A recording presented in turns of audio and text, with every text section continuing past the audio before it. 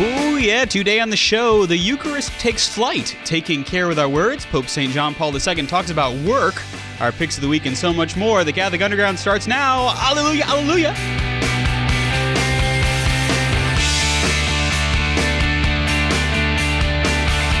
Oh my, yes, it is time for the CU Weekly. We are the podcast that tries to cut through the noise of the digital continent and bring you the topics that matter. It's episode number 345. I'm Father Chris Decker. Joining me this week, we got Kathleen Lee. She's the religion teacher. She's a campus minister at Archbishop Chappelle High School in New Orleans. Actually, Metairie, technically. Yeah, technically Metairie. And she's our locally sourced faith ninja. Hello, Kathleen. Hello, everyone. That's right. I guess everybody on Earth knows where Metairie is. Oh, I mean, now that we have Google Earth, Google Maps. There you go. It's also, almost New Orleans. Almost New Orleans. That's right. And very much here, Olivia Galino, student of life, our resident Italian food critic.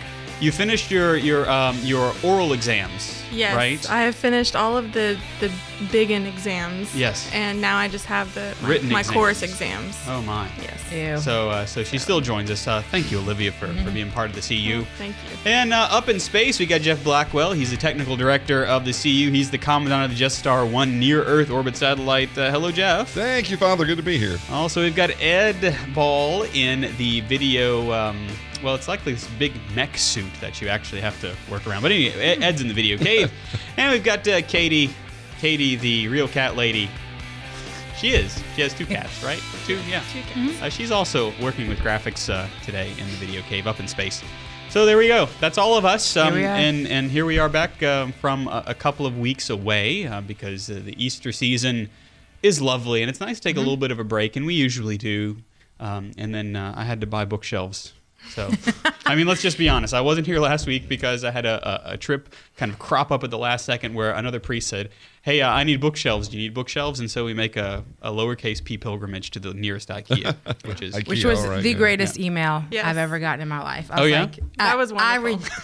Usually, when we don't have a show, I'm like, oh, this time there was rejoicing in my heart. Like, I saw IKEA and I went, yes. I was expecting, I'm deathly ill. We can't have the show or something. But then instead he says, I need to cancel the show. I'm really sorry. I need to go to IKEA and buy bookshelves. And I was just like, that is the best excuse. That's legit, yeah. You go, priest. It's Yeah. not even an excuse. That's just a valid reason. And I must say, now you know the truth, right? It wasn't, they're taking Divine Mercy Sunday off. I did, in fact, have Divine Mercy Sunday. It was wonderful liturgy in my churches. But then, yes. It's very Houston. good for you and to have intellectual pursuits, and you need. It's true. The And honestly, we as priests don't get a very much of an opportunity to travel with other priests. It doesn't happen very often, at least where I am. So it was a good thing. But we're good. It's good to be back, and so Divine Mercy Sunday was last Sunday for us. If you're listening to us in a time-shifted manner, it will have been being Divine Mercy Sunday, and so we go from the beautiful gift of Saint Faustina in the revelation to her of Jesus as the Divine Mercy, and that actually comes to us by way of Saint John Paul II's devotion to her as well. Saint Faustina was a Polish mystic. We know certainly her book, Divine Mercy in My Soul. We know about the chaplet. We know about the litany to the Most Blessed Sacrament. We know that as a mystic, she was allowed to see heaven, she was allowed to see hell, and to see purgatory, and that Jesus spoke to her and she spoke back to him. So very much a mystic. And in that diary, Divine Mercy in My Soul, which is actually a pretty readable read as things go, there was a passage that dated back to the late 1920s, and she shares a lot of fascinating stories about personal encounters with Jesus Christ in apparitions and him appearing to her, but also in the Eucharist. And so there's one story that's kind of buried there in the book that we thought we'd bring out because it's one that doesn't get a whole lot of press. In fact, it was making the rounds on social media. So the story stands out. She was praying in the convent's chapel, and here's her quote. She said, "One day Jesus said to me, 'I am going to leave this house,' unquote, because there are things here which displease me," quote. Then something strange happened. The Eucharist left the tabernacle on its own and flew to her. And the host came out of the tabernacle and came to rest in my hand, according to her words. And I was thinking about this today because I've just returned from a church dedication. And one of the solemn things about a church dedication that takes place is, of course, you walk into the church and nothing has been blessed. So the altar is not blessed. The Blessed Sacrament is not in the tabernacle. There are no candles. The lights are actually off. And so what almost beautifully, literally happens is the church is baptized and brought into the faith. Nice. So the church and its people are sprinkled with holy water, just like baptism, right? Mm-hmm. The altar is chrismated, so chrism is rubbed on the altar and then on the walls of the church, so just like it's being confirmed, huh? Yeah. And the very last thing that happens is the Blessed Sacrament is put in the tabernacle in the same way that you might adore the Blessed Sacrament for benediction and exposition and benediction of the Blessed Sacrament. And so there's this big, beautiful altar that the tabernacle was enshrined in the church where I was going to the dedication. And so can you imagine the host flying out of the tabernacle and resting in your hands? Mm-hmm. I mean, we believe, of course, that the Eucharist is Jesus Christ's body, blood, soul, and divinity. And just miraculously started moving around the room, landed in your hand. I don't know how I would react. Yeah. I would probably just do nothing. Yeah, just freeze. Mm-hmm. Well, I think it shocks us so much because we forget that, the Eucharist is more person than it is bread. Yeah, absolutely. And so, it's a he Mm-hmm. is in the tabernacle of his own volition. So That's right. He can leave if he wants to. Yeah, John the 23rd, Pope John the 23rd speaks about him as being the prisoner of love. He willingly places himself in the tabernacle for us, for our sake. And so, he says, I am going to leave this house. And so he flies into the Eucharist flies into the hand of St. Faustina. So how did she respond?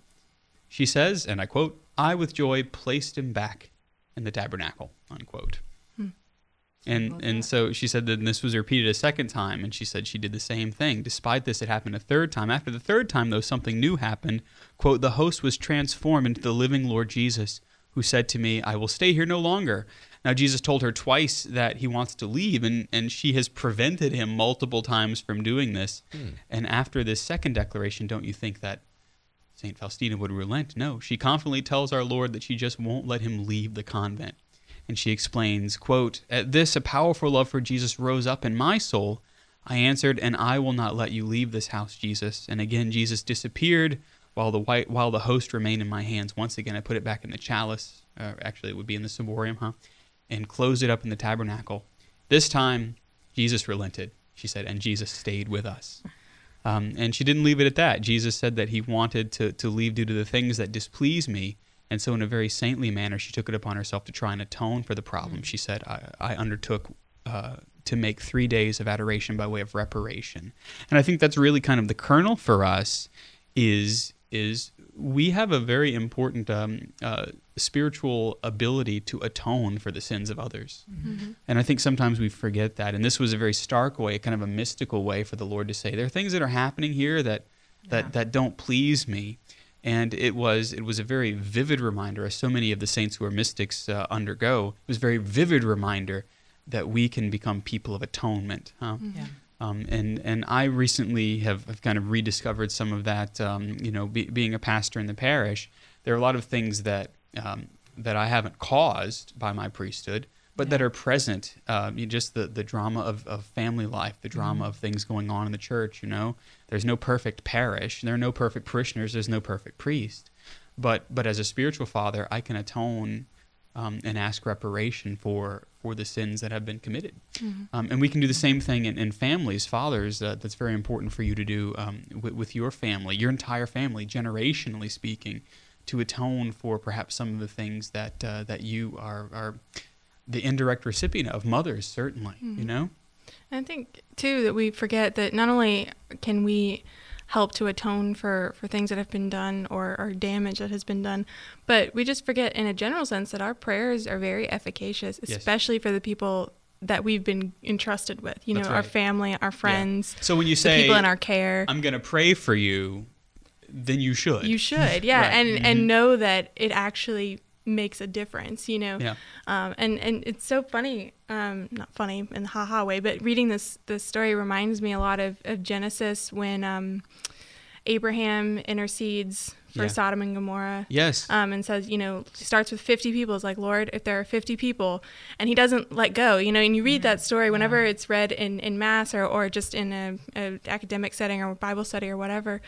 It always seems like he's being really bold, and you kind of, at least me, like I get nervous, like stop talking. That's Moses. You're like, he's already said yes, just leave it alone. He said 50, 50's good, right? But he doesn't let go. Right. He's like this pit bull, and I think that reminds me a lot of what St. Faustina is doing here. She continues to put him back in the tabernacle, and even after he appears to her as the Lord in body, she continues. She says, I'm not going to let you leave, because she knows how important that he is. And so, like, that's just a very striking example of discipleship. And, like, our relationship with the Lord is a relationship. He wants us, it's not just, like, do whatever you want. Everything's fine. Just, okay, you want to leave? Okay, you can go. We'll figure it out. It's really about We call that dialogue. Therapeutic deism.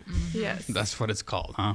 Where we just kind of treat God as I often say, kind of a drive-through technician. You order something on the big box and you drive through and you expect him to give it to you.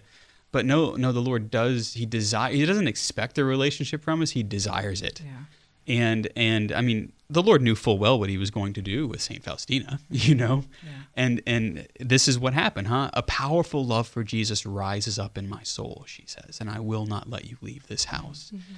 He allows all this to take place so that we can respond to him. And that's why, we oftentimes live the crosses, right? That we're given, that we don't take upon ourselves willingly, but to be able to walk through those crosses, to be able to atone for crosses that are not ours.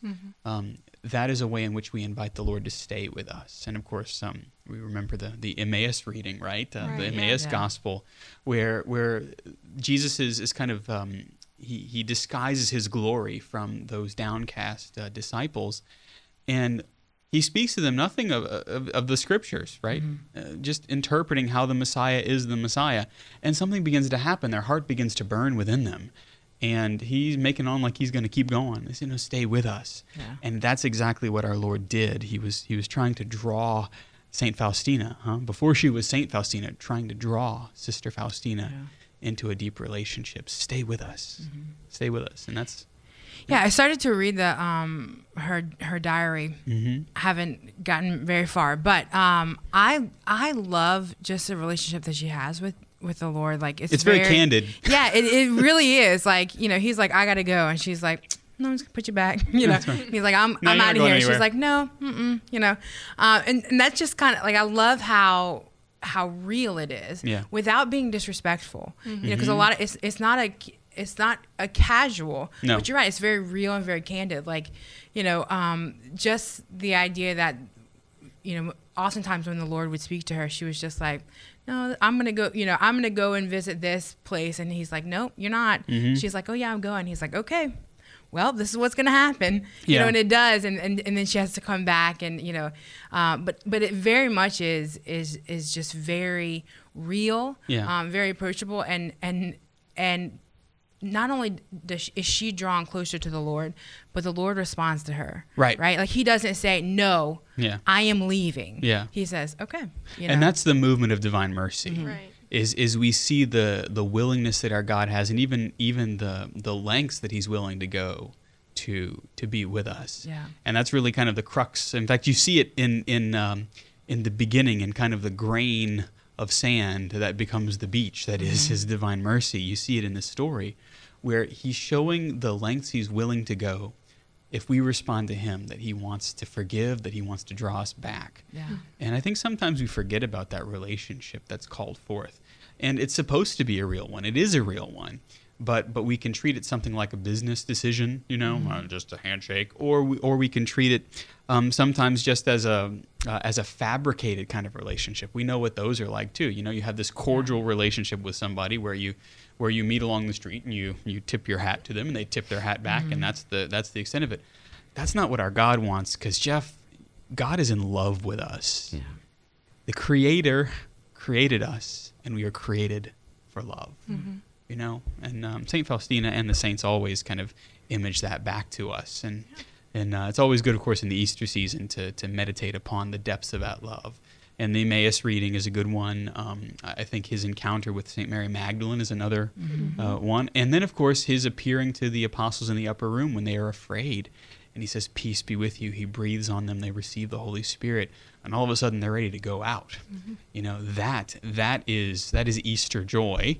And, of course, that's why we come to you here on the Catholic Underground, is to share the joy of the liturgical seasons that we're in. And so hopefully you won't fly away from us, because we are the Catholic Underground.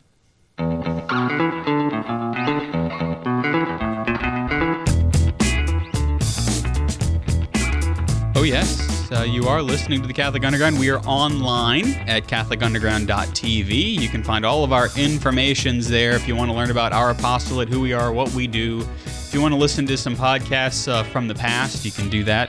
We're working on getting all of our older podcasts on the new website. We do have a new website that you can take a look at. And I must admit that pastoral duties have kept me away from updating the backlog. Come on. I know, right? You have other things to do. Yeah, I don't have all that time to do all the archive to work. take care of and whatever. Who cares? And all of that. I'm just kidding. A lot of you should care. We all care. Everyone cares. That's right. So anyway, you're more than welcome me. I'm sorry. That's okay. Backchat at CatholicUnderground.com. Attention, Kathleen. Yeah, that voice you heard. I'm Father Chris, by the way. Jeff Blackwell's in space. Olivia Galino is here. Kathleen Lee is that voice that you heard. Our picks of the week are certainly coming up. But first, we want to talk about talking about people. Yes. Yeah. The anchoress, Elizabeth Scalia, writes very often, and like so many of the posts that we bring you that we talk about, she also kind of cross posts on Aletheia. And she talks about a very kind of sticky subject. Yeah. And it's like it's the sin that none of us really wants to talk about, because we secretly are doing it more often than we would like, and that's gossip. Yeah. Falling into gossip. It's easy to do. We don't want to talk about it, but because we're talk too busy about- talking yeah. about other people. That's right. Yeah, it's a hot mess. I was actually talking to some friends of mine last night about like being a woman and being an adult, and how I have to avoid situations where there is gossip, and they're like, oh yeah, me too. And I was like, no. I really have to, because it's something that I've struggled with a lot when I was in high school.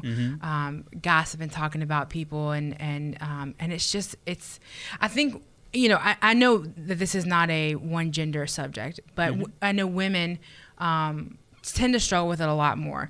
But I love this quote. She says, gossip sells the dignity of others, but dehumanizes us for the purchase. That's often what I say in the confessional is that gossip is a currency, especially in small towns and things like that. It's buying and trading the secrets of others, and dehumanizing everybody. Yeah, and oftentimes, we think, we'll talk about what it feels like, and oftentimes we feel like we're building ourselves up, but we're really not. We're tearing our own selves down while tearing other people down. It's just destructive. Yep. So gossip is a sinister thing that slithers its way into our life. Like the snake. Yeah, a lot of times we're like, you surely will not die. Yeah. Well, a lot of times we're like, I don't want to say anything, but. Yeah. And before we know it, we're just like. It's none of mine, never mind. I don't say a word, not one single word, but. Yeah, but even the word itself, even the word gossip announces its low and slithering nature with a hiss. Gossip. I love she starts talking about it, the hiss. Yeah. Gossip. Yeah, because we have proper microphone balancing, we don't have those hisses, but it's... You're welcome. Yeah, that's right. So Elizabeth Scalia, she writes about this, and she compares the sound and effect of gossip to the serpent. It's awesome. She says, gossip releases a toxic venom that usually resides within us. Oof. Its release makes us feel so much better for an instant, at least, because in the moment of the flick, she talks about the flick, like the flick of a tongue. Yeah, we connect to the people who agree with us. Right, but the wounds of gossip are deep and lasting. Man, oh man. And this is so true. Like for an instant, we're like, yeah, don't you think that? Yeah, me too. Okay, and you feel good about yourself, but it's so fleeting. Yeah. Right, and then hopefully, if you have a well-formed conscience, you'll start to feel it. She says the poison redounds back upon us and shrivels our souls just a little more. Ooh. I know. It's like I'm reading this, I'm like, yes. Thy soul is a fig, a prune. Ugh. Yeah. She says because gossip, slithery Yep. Yep. There you go. Yep. Slithery sin that it is. slinks its way through the deadly sins of pride, wrath, envy. They stick to it, right? And perhaps sometimes even the other four as well. And when we're carrying an awful lot of spiritual sickness within us, right, it starts to affect us. Yeah. And this is where, where the sin of gossip can start off so small. And sometimes, I would venture to say, sometimes well-meaning. Right. Sometimes, not all the time. Yeah. But it begins obviously, this way. two wrongs don't make a right. But right. Or we feel, or we allow ourselves to feel that it's well-meaning. But that's right. That I genuinely care for the other person, so I'm telling another person about this situation for their own good. Let's talk about it so that we can down help in the them. South, we say, "Well, bless their heart." Bless their heart. Right? Yeah. Whew, I've heard that many a times. Well, Pope Francis has spoken often on gossip, and always with tremendous directness and clarity. Right? There's no need to beat around the bush. Right. And he does not. I've been in situations where as adults, women have been talking about it, and unfortunately it hasn't always been me. But I have witnessed other women come in and say, hey, cut it out. Like, quit it. And I'm always like, yes, thank you. I wish that I had more directness than that. And in 2013, in April of 2013, Pope Francis said this: I don't know why, but there's a dark joy in gossiping. Sometimes we begin by saying nice things about another, but then we slip into gossip, making the object of our chatter merchandise to be bartered. Let us ask forgiveness, because when we do this to a friend, we do it to Jesus, because Jesus is in this friend. That's right. Yeah. What? That's what happens when we treat each other like Ferengi. Sorry, that was a Star Trek reference. Okay, good. Because I was Father Ryan isn't here. It's okay. Keep going. You're lost, like a kind of pasta. Yeah, no, we just buy and sell and buy and sell. And so this dark joy, gossip's dark joy, is a perversion of real joy, right? Which should always be light and bear light, right? The product of joy, of this joy, should be light. Yeah. Whereas gossip just bears heat. Right. Yes. Oh my gosh. Indulging in gossip only invites us to continue to seek out joy in dark places. Oh. Right. What makes gossip joyful is the sense of superiority it gives us over another, which is so true. We lose sight of our own flaws. We lose our own humility. Yep. Right. And we build ourselves up in the creation of another. And though we may well hate ourselves in a million different ways, at least we're not like him or her. Yeah, that's what we do. We create a calf that we can deal with, right? We trample on the insecurities of other people so we can forget about our own.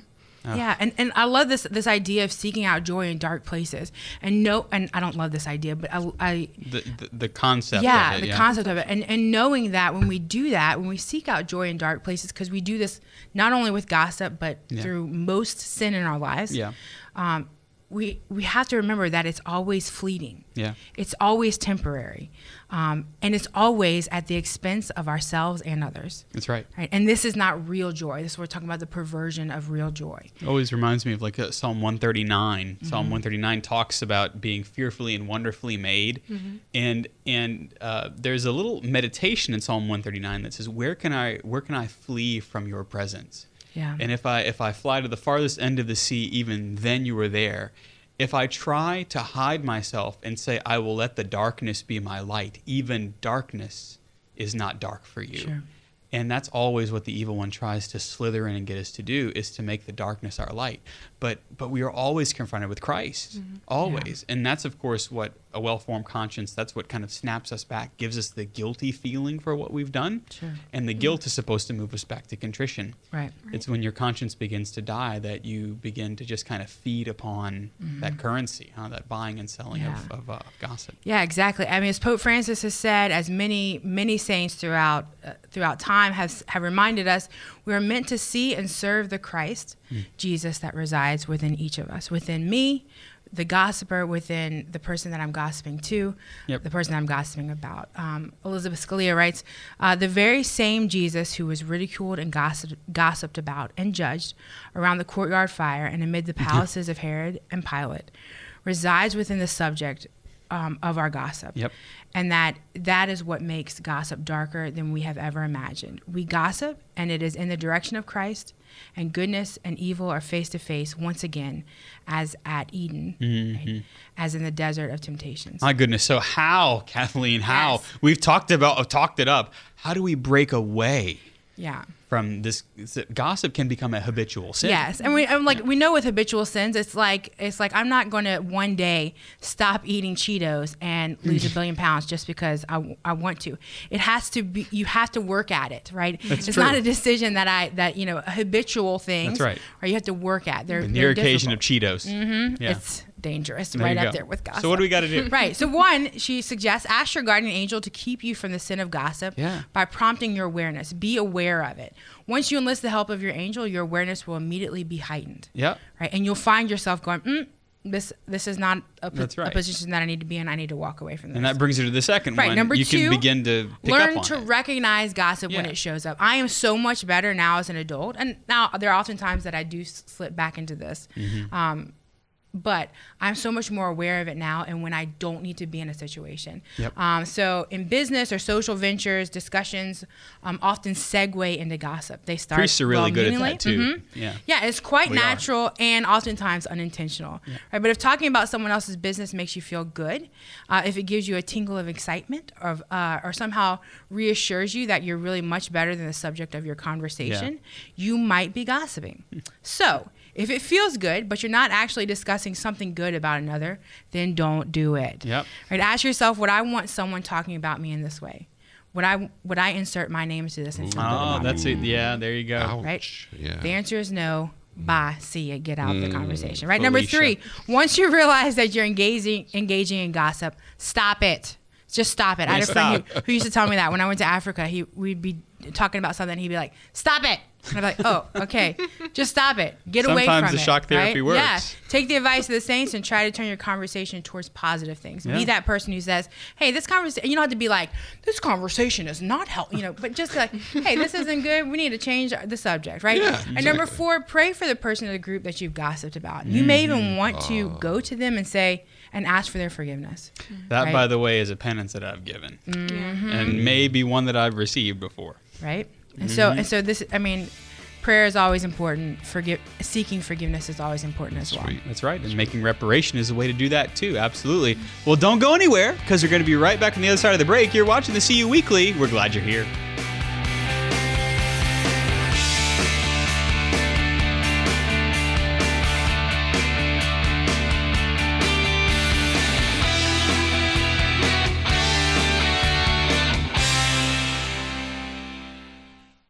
A prayer for vocations. O God, who wills not the death of a sinner, but rather that he be converted and live, grant, we beseech you, through the intercession of the Blessed Mary, ever Virgin, Saint Joseph her spouse, and all the saints, an increase of laborers for your church, fellow laborers with Christ, to spend and consume themselves for souls. Through the same Jesus Christ, your Son, who lives and reigns with you in the unity of the Holy Spirit, God, forever and ever. Amen.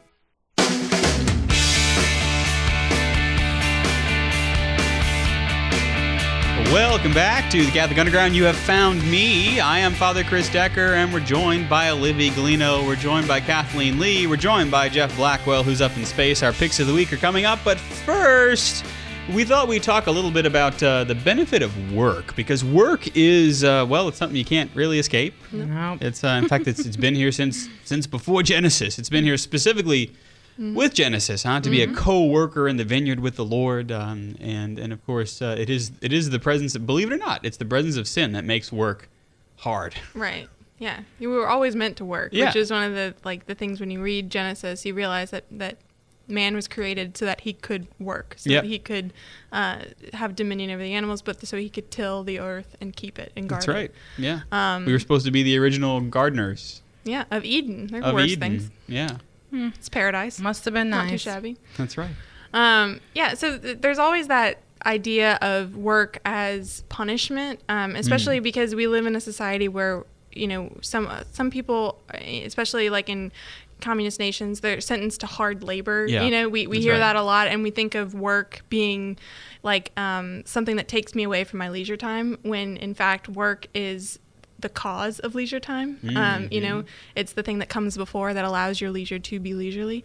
And so it's hard to think sometimes about, is there a spirituality to work? And even going to the scriptures, you find, like in Ecclesiastes or Koheleth, depending on the translation you're reading, and we hear vanity of vanities. All is vanity. You know, what does man gain by the toil at which he toils under the sun? And we can talk about Koheleth another time, because he has some good points. But you read that and you're like, yeah, he's right. There's no point. Why do I do it? Oh gosh, you know. But why do I work? And it's true. Our work can seem futile sometimes. It can seem like we're just in this cyclic motion that doesn't seem to be going anywhere, and it may even leave us exhausted or irritated or discouraged in our place in life. But John Paul II, and all the many great things he did, he also wrote an encyclical called Laborem Exercens. And if you have time, I strongly suggest that you read this, because it's about work and workers and the dignity and the rights of workers. But also, it's interesting that he, of all people, should be writing about that, right? Oh, yeah. Because he knew what it was to see work used as a punishment. Exactly. And he knows what it is, or he knew what it was to see work used as a tool to degrade an individual. Right, to exploit people. And he made it very clear that our work, especially as laity, because this is an encyclical written to the laity, it's part of God's divine plan for us that we work, and it actually leads us closer to God. Yeah. And so his understanding of the spirituality of work comes from his understanding of the secular character of the lay faithful. And by secular, we just mean that they live in the world. That's right, which is where most of you live and work. You know, if you are a lay person, except for Jeff. I'm what's called a secular priest, because I live and work not in a religious community in a monastery somewhere, but out in the world with you. Right, exactly. So with that term, secular kind of has some pejorative connotations nowadays, but it just means you're out in the world. And that is a prime opportunity to evangelize people through your work. Yep. And so in Christi Fidelis Laici, he wrote, I think just a year after Laborem Exercens, he points to the Second Vatican Council that discusses that secular character of the laity. And he said that the world, thus becomes the place and the means for the lay faithful to fulfill their Christian vocation, because the world itself is destined to glorify God the Father in Christ. That's exactly right. That's why the world was created. The world, are you ready? The world was created to give glory to the Creator. Exactly, yeah. And we learn that in Star Trek: The Motion Picture. Sure, some of us have learned that in Star Trek: The Motion Picture. But not all of us, sadly. Yeah. No, well, I don't know if it's a sad. Well, anyway, so the laity, as being lay faithful, they live in the world, and we're called to bring the gospel to others. And one of the prime ways that we can do this is through our example of Christian living. That includes our Christian working. And so this is kind of where his understanding of the spirituality of work becomes relevant. So in Laborem Exercens, the encyclical that we're mainly talking about, he says that the word of God's revelation is profoundly marked by the fundamental truth that man, created in the image of God, so we're going back to Genesis, shares by his work in the activity of the Creator. And within his own human capabilities, he continues to develop that activity. He perfects it as he advances further and further in the discovery of the resources and values contained in the whole of creation. So work is really this activity of man participating in the divine creativity. And man is meant to bring himself to his work, in all of his creativity, in all of his reason, all of his intellect, all of his will. He's meant to bring all of those things, and his virtues as well, to his work, and to transform it into something that is able to be redeemed, And this is an interesting motion within Pope St. John Paul II, because we believe in the Second Vatican Council documents say it very clearly that it is Jesus Christ who perfectly reveals man to himself. And if that's true, and it is true, that Jesus reveals human beings to themselves in their fullness, then there must be a value to the work that we do. Oh, absolutely. There must be a value to that. And in doing the work that we do well, and in working for what is good, and not just for, fleeting things, we actually have the ability to make Christ present in the work that we do. Right. And of course, I guess that kind of connects to what religious orders do. The Benedictine kind of motto is ora, prayer, et labora, work. Right. And part of their prayer is work, and part of their work is a prayer. Yeah. Yeah, and it's so important to go back to that creative aspect in the sense of, divine creation, because God created man to be creative himself. Yeah. And so man in his working is an image in the image of God. And when you think about, we say that the world will be redeemed, or has been redeemed and will be recreated. You have to think about the fact that when we work, we're contributing to the world as it exists, and that work will someday be in the new creation, will be transformed in Christ. Just as we're transformed in Christ in our baptism, and by Christ's death and resurrection, all of those things, those transform us body and soul, and will one day be in our glorified body. But the world itself will be recreated, and our contributions to that through work will be recreated as well. And I think that's one of the things that we can forget. And I know, Kathleen, it's really tough whenever you have a long work day. Yeah. But the notion that we are helping as we build this earthly city, what should be happening is that we are making this earthly city as close as possible to the heavenly city that we aspire to, and that will come about at the second coming of the Lord. Right. Yeah. And that's hard for us to fathom too, because we see so many elements of work that are not done well or not done oriented towards what is good. Yeah. I also think about because I worked in the church, and so when you think about what I do, I'm always like, people are like, oh, you're forming souls and building the church, and I'm like, yeah, and that it's good and bad, because sometimes you work so hard, and a kid is like, well, I just don't believe in Jesus, and you're like, what? After all I just did, but on the flip side, I don't know what it's like to build the kingdom in a secular job. Yeah. And how that must be, how do you make that a prayer, and how do you see? That's right. Well, I think specifically those who are involved in say politics, especially in the secular world in which we find ourselves today, and I mean secular in the way that our world means it, this radically divorced from an experience of God.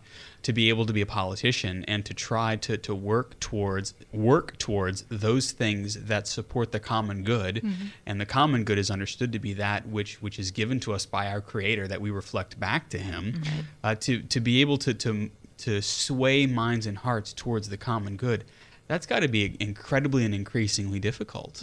Oh yeah, especially because we have such a utilitarian idea of what the common good is. That's correct, the greatest good for the greatest number of people. Yeah. When the common good is something that is everyone needs to participate in it, or else it doesn't work. That's right, and it also has a predefined absolute value. Exactly. Yeah. The common good doesn't unfurl itself as we work towards it. Right. It is given to us, and we work towards it. Exactly. Yeah. Completely different viewpoint of how the world works. And in that way, there is a spirituality to work if we are working towards that which God allows us to participate in. Right. Yeah. And I think Kathleen's point about, it's hard sometimes to think about how you can spiritualize your secular job. Maybe you're working in the fields at an oil refinery, or you're a checkout clerk or something like that. I think it's a good kind of parallel to think about the fact that the popes in the last 130-ish years have been writing encyclicals specifically in the social sphere about political systems, about economic systems, all the while saying, the church has no models to present. We're not giving you a political system. We're not giving you an economic system. Right. But realizing that these institutions have an effect on souls because they're built by souls, and they in turn come back to either benefit or harm souls. Right. And so the church necessarily has a place to step in and say, these are the rights of humanity. This is the dignity of humankind. It's based on the image of God. Go reflect that. Right. And so that's something that you can still do in your job, by treating your coworkers with kindness, by demanding, that your rights be respected as an employee, that you have benefits that you need. You know what I mean? Like those kinds of things. That's right. But I have met some people in jobs where I think the world around us would say, that's a nothing job. Right. Yeah. But they have reflected Christ to me in a way that shows that the work that they are doing has meaning to them. Yeah. And of course, it's providing for their family and everything, but they have found great dignity in the work that they've done. And oftentimes, I find that it's those who do jobs that nobody else really wants to do that show the greatest joy in their work. There's a real truth to that. Yeah, and I think that when we get lost in that idea of that there's some jobs that have tremendous value and there's other jobs that by negation don't. Yeah. You think about that Christ understood the spirituality of work, yes. and he himself did not have a spiritual job. No. He wasn't an attendant at the temple. He was a carpenter. Him and Joseph both, and that was the man. Joseph was the man that he chose to be his spiritual leader. Yeah. Was this lowly carpenter? That's right. He was really more or less a part-time rabbi. I mean, yeah. I mean that was the thing. His spiritual job, if you will. That became his primary, but he still had to work. Exactly. Like St. Paul. St. Paul did the same thing. He was a tent maker.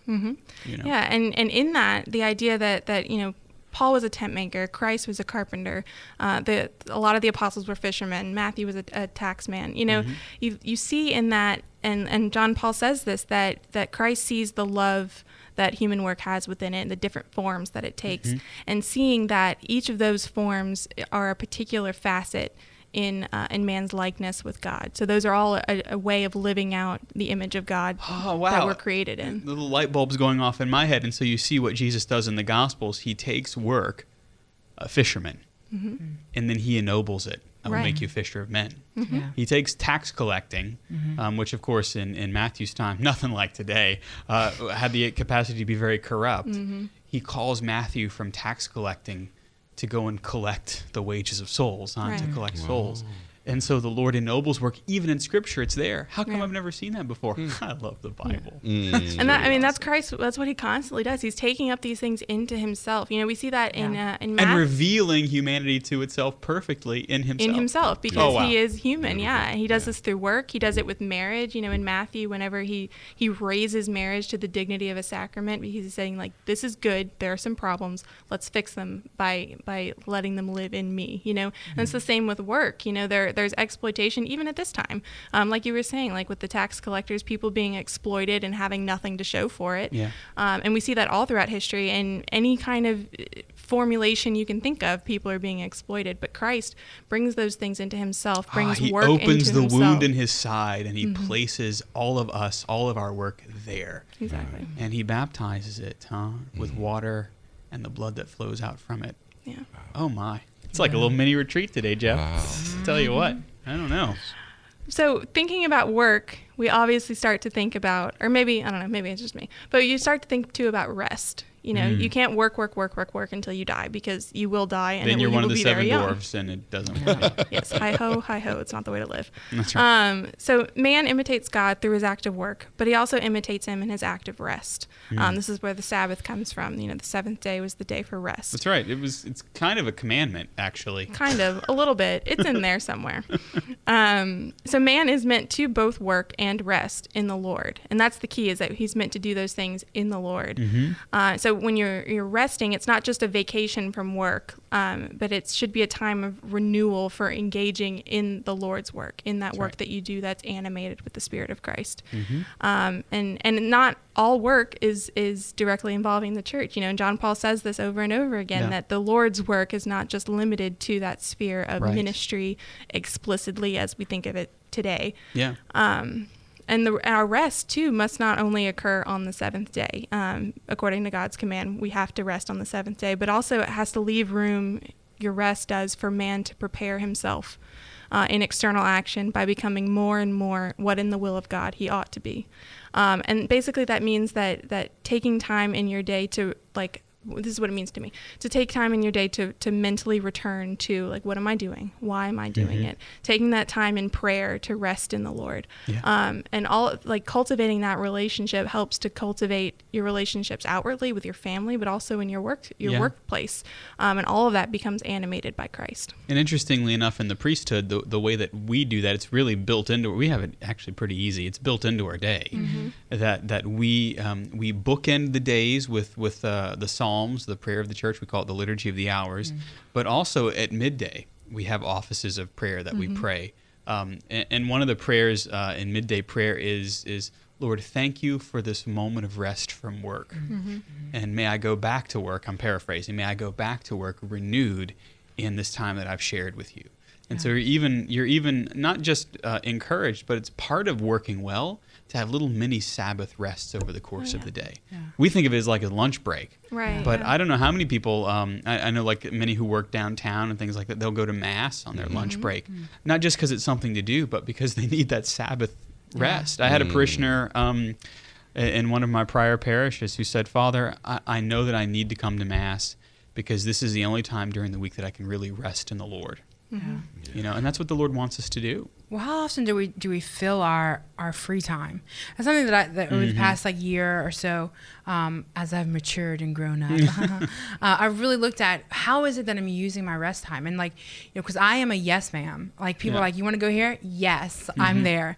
In fact, I'm gonna have to leave this place early to go to this thing, and then I'm gonna leave that early to go here. Do you have what they call the FOMO, the fear of missing out? Oh my gosh, I'm dying of the FOMO. It's a chronic disease, but yes, and so like being able to say, and I have found a great community. Like last night I was hanging out with some friends all day. I was hanging out. And they're like, we're going to go watch a movie. And I was like, you know what? I think I'm going to go home. And they're like, okay, well, this. But are you needing some alone time? And I was like, yes. And that's a like, real friend. Yeah. They were like, okay, cool. You know, and I was able to say, thanks, but I got to go, you know? And so, how often do we fill that free time with other things, you know, that are seemingly good and that are seemingly non-work related, but they're not allowing us that time to rest, to really rest. That's right. Yeah, that's a great point. Like using your time outside of work wisely, like thinking about like, I mean, I know that like one of the buzzwords today is self-care, but I mean, you know, thinking about spiritual self-care in a way. And if we don't do that, then the toil that we experience in work has no meaning. Yeah. Yes. Or it just becomes strictly suffering. Yeah. Suffering with no end to it, no terminus. It's just suffering cyclically. But even work and its toils, it's moments of suffering, because there is suffering involved in work. Oh yeah. Even that has a spiritual component within the context of our working. Oh, of course. You know, we think of suffering in the spiritual life. That's a common theme. We talk a lot about that in today's world. But I mean, John Paul relates this to work, and he admits that all work, whether it be manual or intellectual, because there is that distinction between, you know, the work of our hands, the work of our minds, but all work is inevitably linked with toil. But he also says that by enduring the toil of work in union with Christ, who's crucified for us, man collaborates with the Son of God for the redemption of humanity. So by your suffering through your work, it's not just needless, it's not meaningless, but it allows you to participate in the redemption of humanity. So, you know, by our work, by the products of our work, we could say, we participate in the redemption of the universe, of the created world. And by our suffering in our work, we can participate in the redemption of humanity, of souls. That's right. And that's what I often say, and I don't know if parishioners pick up on it, but I'll gesture to the cross, and I will say, the work of the cross, Jesus' work on the cross. He was going to work whenever he carried the cross and whenever he hung upon it for our offenses, for our sins. And the work that was done, it came about by way of his willingness to enter into that toil, but also to bring about redemption. His work had an end in mind. And we are currently living in the 8th day of creation, which was brought about because of his work. Right. Just love it.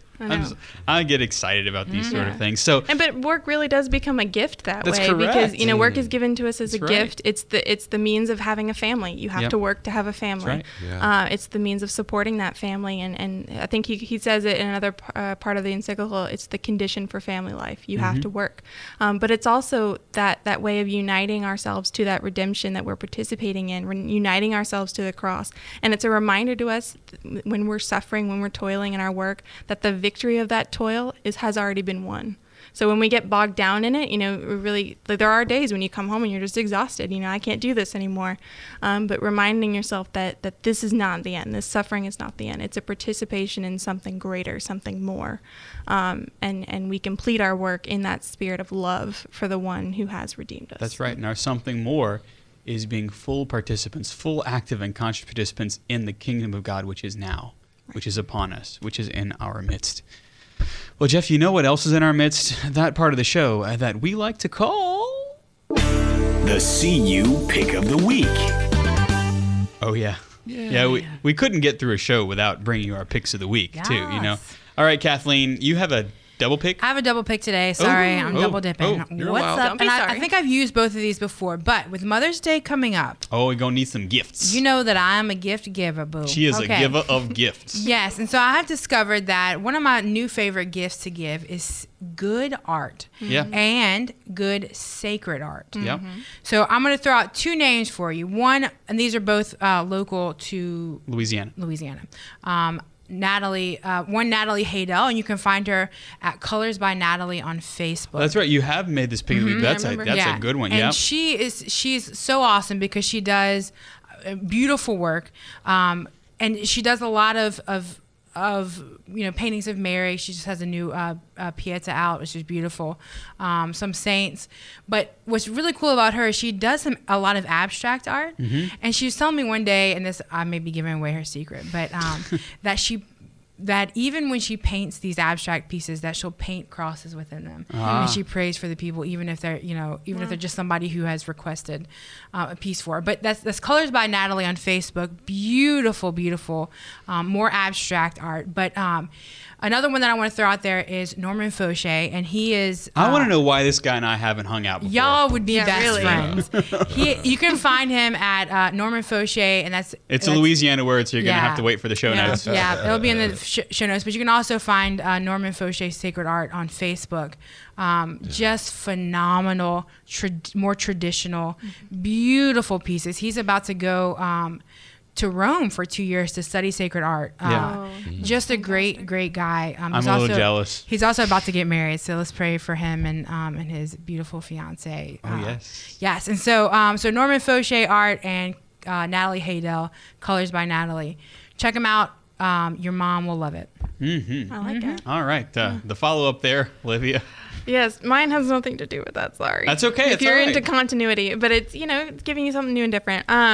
So I was recently looking for a new podcast app because the ones that I had tried in the past either didn't like. I used Spotify, but they don't have a whole lot, and they're not primarily a podcast platform. They're heavily curated. Yeah, they're heavily curated. So if you're looking for something specific that you've heard about through a friend of a friend, you can't always find it. So I eventually landed on Podcast Addict, and I don't like the colloquial term use of addict, but it's a good app, so we'll just try to forgive them for that. But it's called Podcast Addict, and it's actually an Android only app. I'm pretty sure it's Android only. Horrors. I know, but I know there's people out there. It's not just me who use Android products. It's true. And we need help too. There's but three of y'all. There's three of y'all. Oh man, that was some iPhone superiority there. Took out our earrings on that one. Anyway, it really is a great app. Our podcast is on there if you're looking for a new way to listen to Catholic Underground, but also they just have tons and tons of not only podcasts, but ways to find new ones, ways to search for them, ways to organize them. Oh, cool. And even the way that they play, I use Bluetooth in my car a lot, and if I get like a text message or an email or something, it will like kind of pause the sound for a minute while nice. I don't miss anything. I don't have to keep going back and finding my place. So just little things like that. It's very well done. Yeah, nice. So Podcast Addict. There you go. Jeff, you've been silent in space, but we've been having a lovely chat down here on Earth. But I'm soaking it up. Let me tell you. Yeah, exactly. I also have it's a free app, goodrx.com. Now, this pick of the week is free for anybody who needs a prescription filled. So you don't have to belong to anything. You don't have to pay any fees or that business. And I've seen the ads on TV, but I really didn't pay much attention to them. But I recently changed to a direct care physician, and this gentleman, a Catholic physician, we should have him on the show. Oh, we should. He's a great guy. He's walked the way, the Camino, Santiago de Compostela. Yeah, that too. There you go. Dr. Roussel, I'll mention his name. Anyway, he gave me some coupons. So when I went to visit him, I go to the drugstore, and these aren't GoodRx coupons. I just thought maybe there was something the doctors had, but no. One of the meds I'd been paying $115 a month for, I got for $28. Yeah, wow. Just by having this coupon. So you can get the app on your phone, on your computer. You can go. What's really cool is you can just go and search the area of pharmacies within your location. Yeah. And like the amount of the drug type, the amount, quantity, dosage, all that business, and it'll pull up a whole list of pharmacies in your area and show the prices. And you just click the one you want to go to and print the coupon and take it with you, and Well, that's handy. It is remarkable. No co-pays, none of that business. It's wonderful. So check it out. And by the way, Olivia, they have the Android app. Wonderful. If you want to GoodRx. Fantastic. GoodRx.com. There you go. GoodRx.com. What is yours, Father? What's your pick of the week? My pick of the week is upcoming. So if you're watching us, you're listening to us delayed past May 6th, then I don't know what to tell you. Wait for next May. But Free Comic Book Day is almost upon us. This year it is May 6th, 2017. And most comic book shops participate in Free Comic Book Day. And the idea is on May 6th, the first Saturday in May every year, you go into your local comic book shop and they have a whole stack of different titles. And the notion is to get you reading and then to get you interested in comic books and in that storytelling medium. And so you can go to, on the interwebs, you can go to freecomicbookday.com to find out more. And you can also browse some of the titles. And of course, it's worth saying that not all comic books are created equal. There are some that are PG, PG-13, and all the way around, huh? But one of the beautiful things about comic books is it is a storytelling platform. And I have had some very good stories that have been told of a religious character and not through the medium of comic books. And so Free Comic Book Day is one of the ways to do that. freecomicbookday.com. And if you want to have somebody endorse this, the young man who is playing the new Spider-Man, Tom Holland, has a little video there to encourage you to participate in Free Comic Book Day. Oh, nice. He really is young. He is young. He's quite young. I think that's because now we are old. Is that really the reason? Oh, Speak for yourself. No, he does. He looks man. like a teenager. He looks like a baby. Yeah. Actually, Tom Holland looks more like the Spider-Man in a lot of the comic books that I've read. You know, I think in the Golden Age Spider-Man, you know, when it was first created, he was in high school, but he looked like a college student, you know. And then when they rebooted Spider-Man in the mid 2000s, whatever we call the millennium, he was a younger looking high school student. I don't know. Here we go. So if you want all of our information, you can go to CatholicUnderground.com. And Jeff, we are always thankful for those who support us, aren't we? We are, Father. And this week, Catholic Underground is possible because of people like you. Just join the growing number of undergrounders at CatholicUnderground.com/donate. Also, portions of the Catholic Underground are brought to you by audibletrial.com/Catholic Underground. That's audibletrial.com/Catholic Underground. And also by Mystic Monk Coffee. More information at CatholicUnderground.tv. That is exactly right. Somebody in the chat room says, can you spell Norman Faucheux? NormanFaucheux.com if you want to go to him from our pick of the week. You can get all of our information at CatholicUnderground.com. If you want to subscribe to the podcast, find out about our apostolate, that's the place to do it.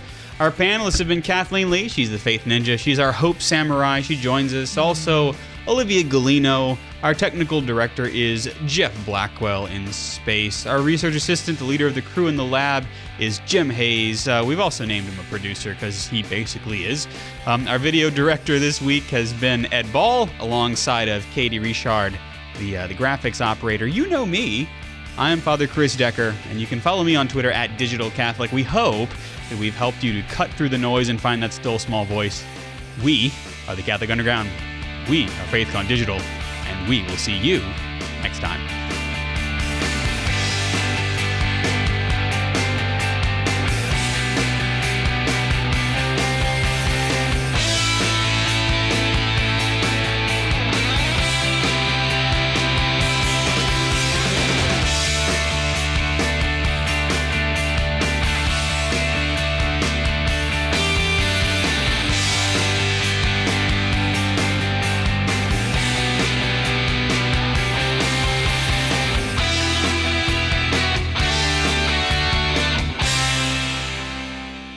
From the Catholic Underground.